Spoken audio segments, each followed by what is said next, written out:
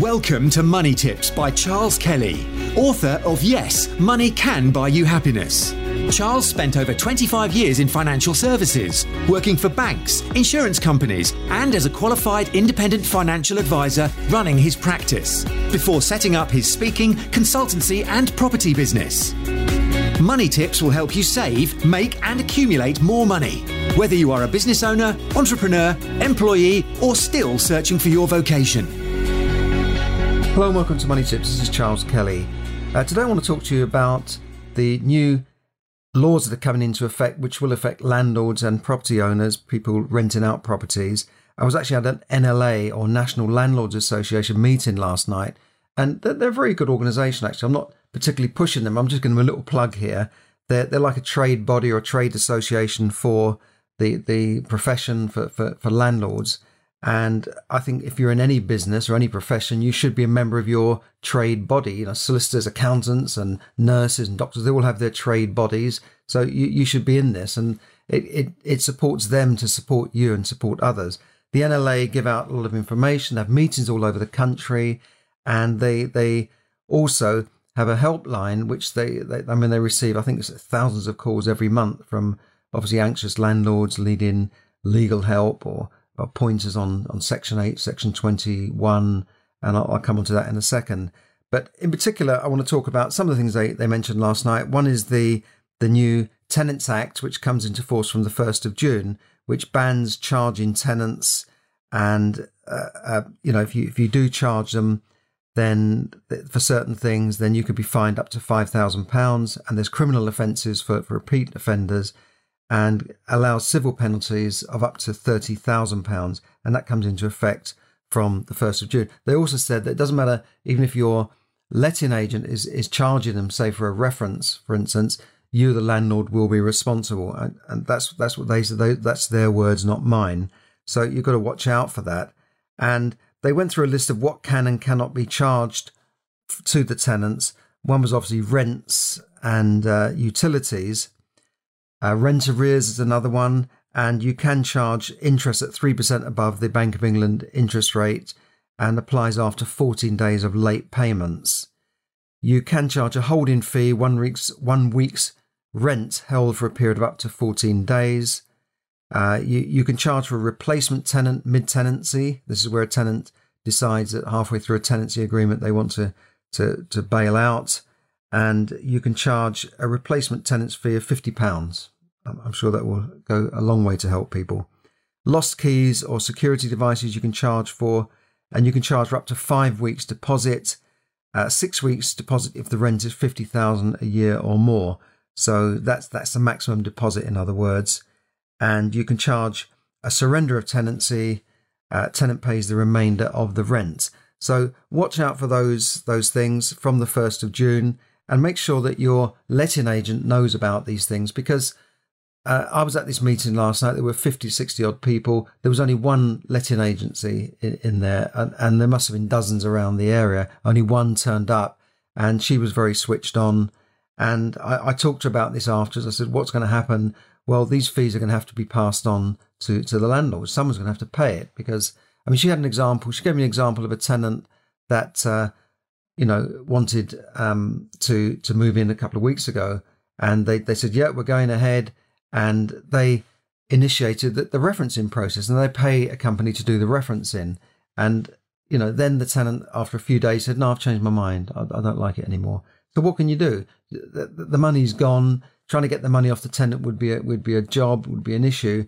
So there's going to be problems with this act. I know that in the past maybe tenants have been abused by certain unscrupulous letting agents, but it's also going to cause problems going forward on this. So I don't know what's going to happen, but that's the law. Look it up, and if you're not sure about all the details, go onto the NLA website, National Landlords Association. I'm sure you can Google that. And then we talked about the new Section 21 abolition consultation. Now, the government talked about this. I mentioned this in a podcast a few weeks back, that the government is proposing to abolish the Section 21 notice, which just gives you, as the landlord, the right to say, well, I'm serving notice on you to quit the property because we've reached the end of the tenancy. I don't know why you need this. In any other contract, you have a beginning and an end. And at the end of the contract, people say, thank you very much. Have a good life. Nice knowing you. Goodbye. But for some reason, in this case, we need to serve notice. And I asked the letting agent, why do you all serve notice? And they said, well, you never know. I mean, you could get to the end of a tenancy, 6 months or a year's tenancy. And if you haven't served the notice, the tenant can say, well, I've got nowhere to go. And then I want you to serve notice on me. Therefore, you would then need another period before you could get your property back.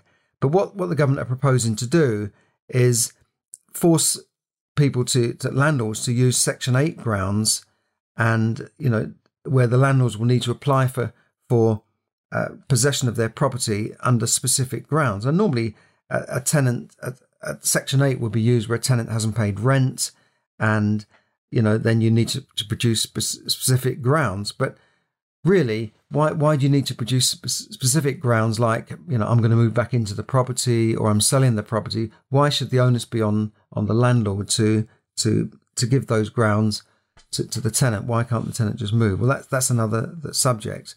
But that's what the government are going to want to do. And what the NLA are pushing is that they want you to join in on their petition to the government and actually petition the government against this. So at least we could influence the government on these grounds. So if you go on the NLA website, you can sign up online for their petition. And actually last night they had these little postcards which we all wrote out, and they're going to go to Number 10 and present the Prime Minister with these. Now there might be a new there will be a new Prime Minister coming up very soon. So maybe this minister might have more sympathy with landlords. And it's not just about them and us. We want a system that is fair to everyone. I'm a landlord also, and I want a system that is fair. Touch wood, I haven't had too many troublesome tenants, but you get the odd one that says, no, I'm not moving. I want you to serve a Section 21 notice. They think that if they're evicted, that they can go to the council and then get a council flat or accommodation from the council. The council were at the meeting last night. The meeting was at a borough council called Hertsmere Borough Council. They sponsored the venue and the meeting, and they said it's not the case.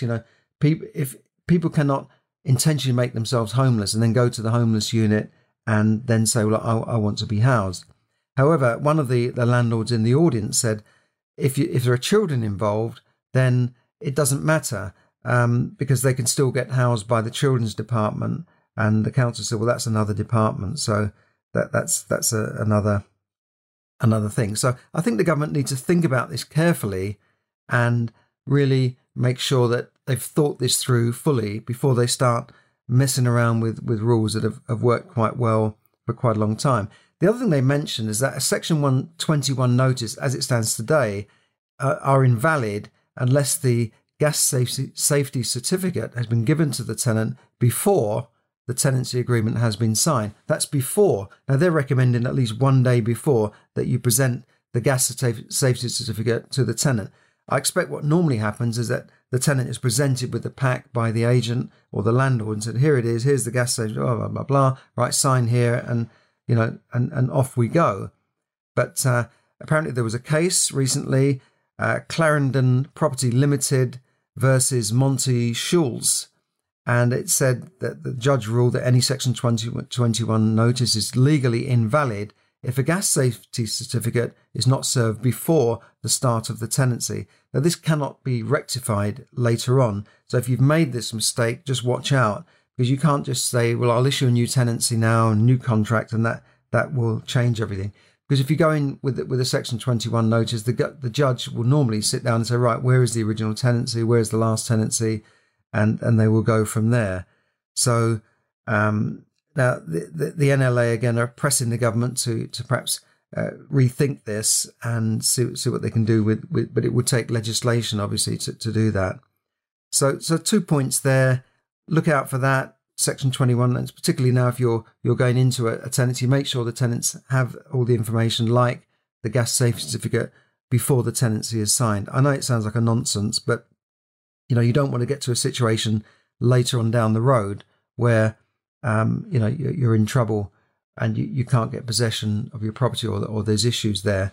And what they've said is that effectively they will treat your AST, or assured short hold tenancy, would be effectively treated as an assured tenancy if you haven't complied with all of those rules. So watch out. And this is why I think you need organisations like the NLA to be on your side if you're a landlord, because they can cut through all of the legislation and give you simple advice. Because it's not about them and us, and that sort of thing. It's about being fair and making sure you've complied with the rules and being fair to the tenant as well, and being a good landlord and knowing what the law is, because you don't want to get caught out.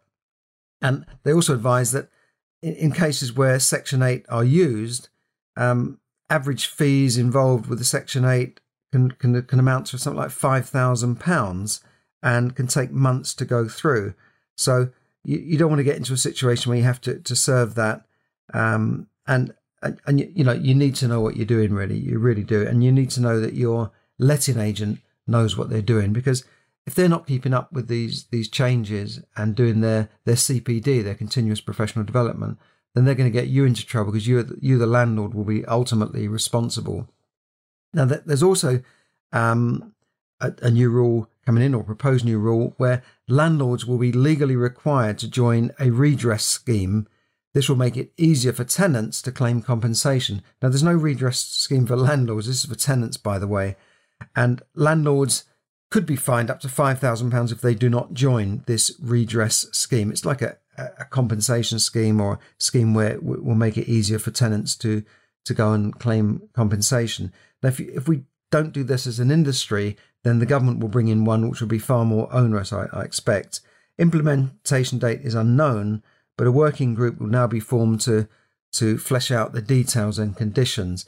Now, the NLA are proposing that they could form a redress scheme, which would be fairly inexpensive, because if all the landlords joined it, then it could be done for a minimal cost, or maybe as part of their membership fee. And I think it's a very good idea, and I hope that can come to pass and they can do something about that.